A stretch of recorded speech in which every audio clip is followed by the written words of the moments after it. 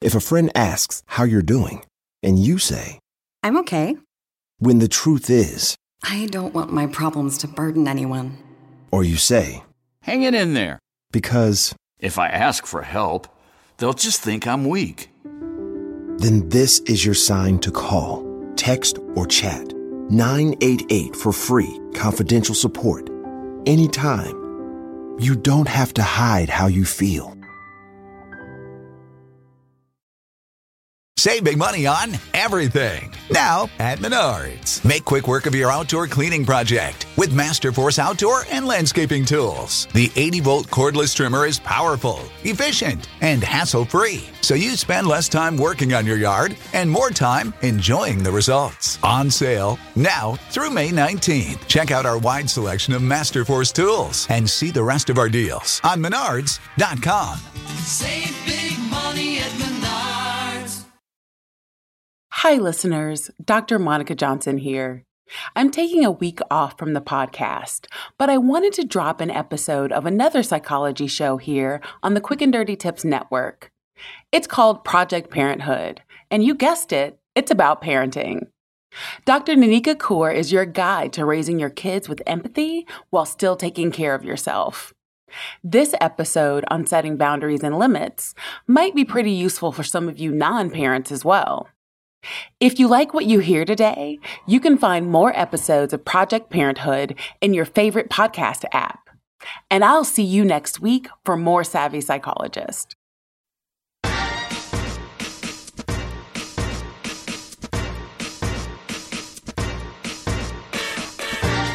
Hey parents, you're listening to the Project Parenthood podcast. I'm your host, Dr. Nanika Kaur, clinical psychologist and respectful parenting therapist.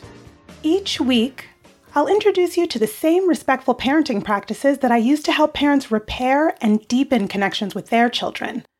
You'll get tips for cultivating more parental self-compassion, more cooperation from your kids, and more joy, peace, and resilience in your relationship with them.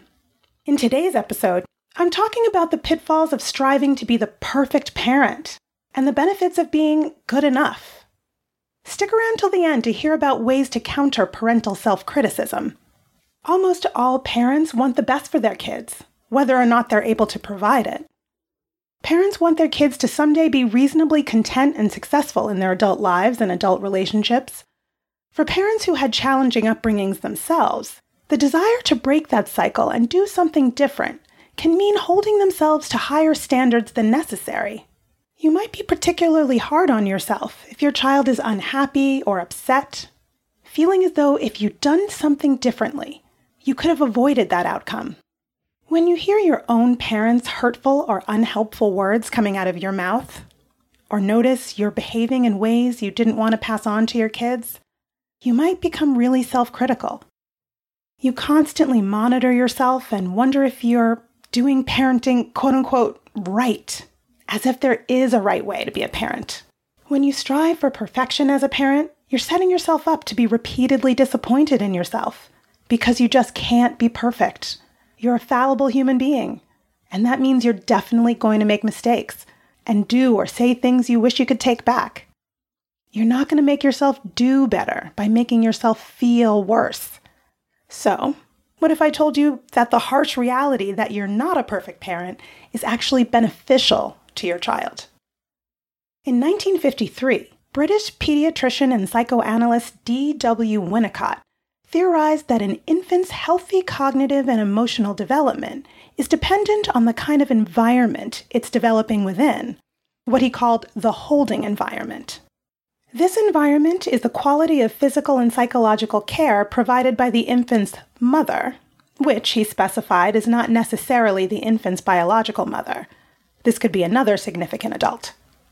If things go well, Winnicott suggests, at the start of an infant's life, the mother or parent is in complete sync with the absolutely dependent baby and devotedly, actively, and non-resentfully adapts their whole life to the baby, even sacrificing their own personal needs in order to reliably meet all of the baby's physiological needs. Because the infant is preverbal, the care given by the mother is based on empathy and attunement rather than verbal understanding. This near-perfect care is physically loving and protective of the baby, attentive to the baby's unique temperament, sensitivities, and minute and daily changes in growth and development.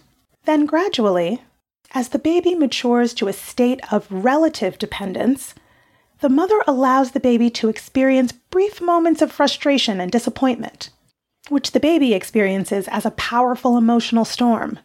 The mother is both flexible and sturdy enough to meet, validate, and if necessary, absorb the baby's protest or rage without retaliating or shutting down. Through repeated experiences of the mother remaining physically and emotionally available during these overwhelming feeling states, the baby begins to develop emotional regulation. At the same time, the mother stops being essentially perfect in the eyes of the baby, and so becomes a separate and fallible entity who is good enough. Near-perfect empathic attunement gradually becomes a more realistic kind of care based on actual signals of need from the baby. This shift in the relationship mentally stimulates the baby to develop an awareness of the external world that is separate from itself, and the baby begins to understand that it's a separate individual.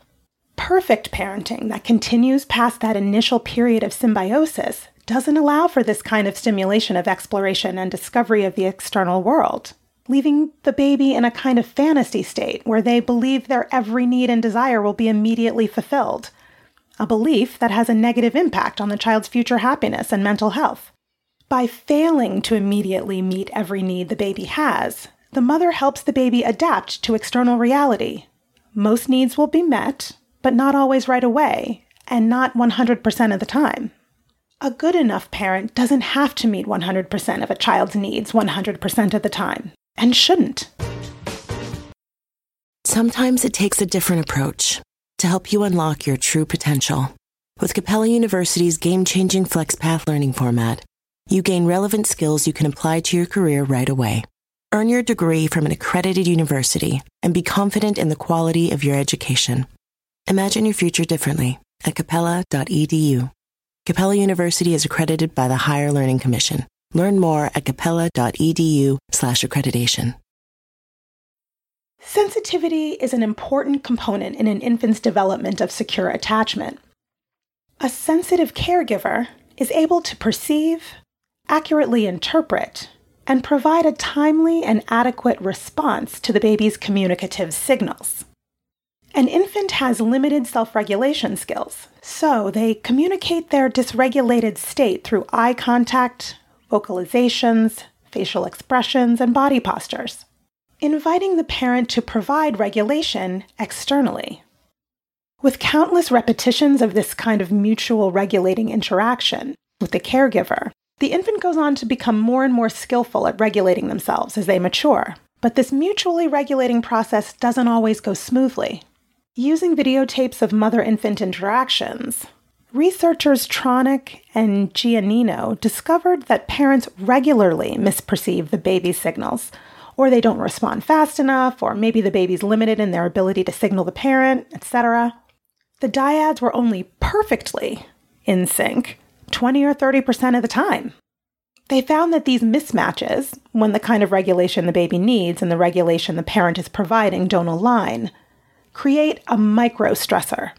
But as soon as either the parent provides accurate regulation or the baby adjusts to their parent's actions, the micro-stress is alleviated, a process called interactive reparation. Beatrice Beebe's research team also studies micro-communications between parent and infant, such as their micro-expressions and body postures.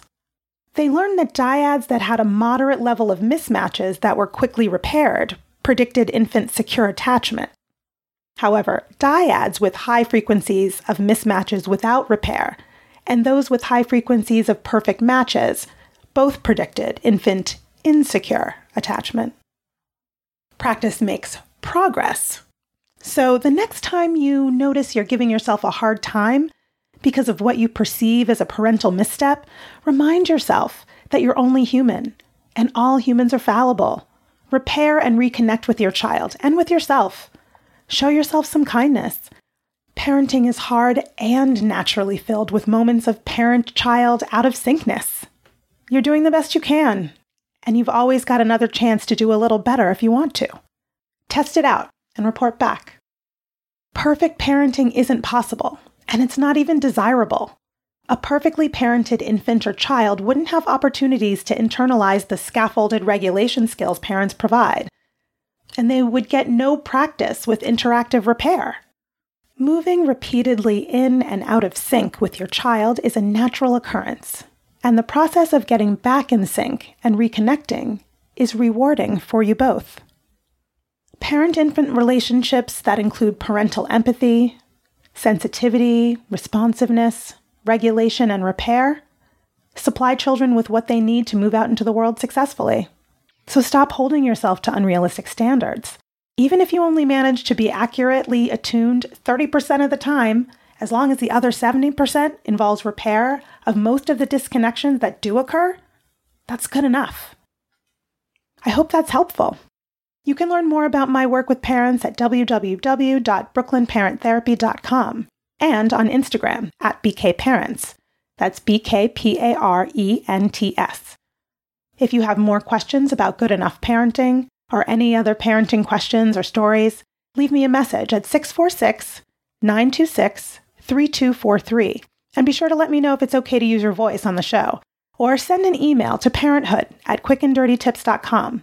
And don't forget to subscribe to Project Parenthood on Apple Podcasts, Spotify, or wherever you listen to podcasts. Catch you next week. Project Parenthood is a Quick and Dirty Tips podcast. It's audio engineered by Dan Feierabend, with script editing by Adam Cecil. Our podcast and advertising operations specialist is Morgan Christensen. Our digital operations specialist is Holly Hutchings. Our marketing and publicity assistant is Davina Tomlin. And our intern is Cameron Lacey.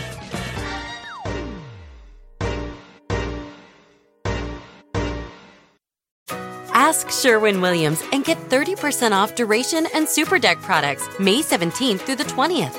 That means 30% off our most popular color family, blue. Psychologists have found it to be soothing and relaxing, which makes it especially great for bedrooms and bathrooms. And of course, get 30% off all of our other colors.